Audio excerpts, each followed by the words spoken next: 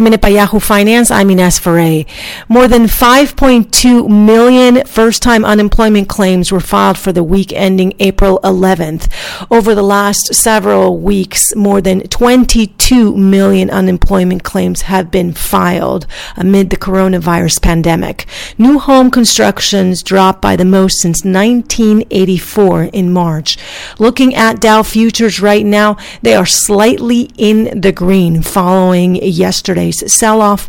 After yesterday, the Dow, the Nasdaq, and the S&P all ended the day lower. For more market minute news, head to yahoofinance.com.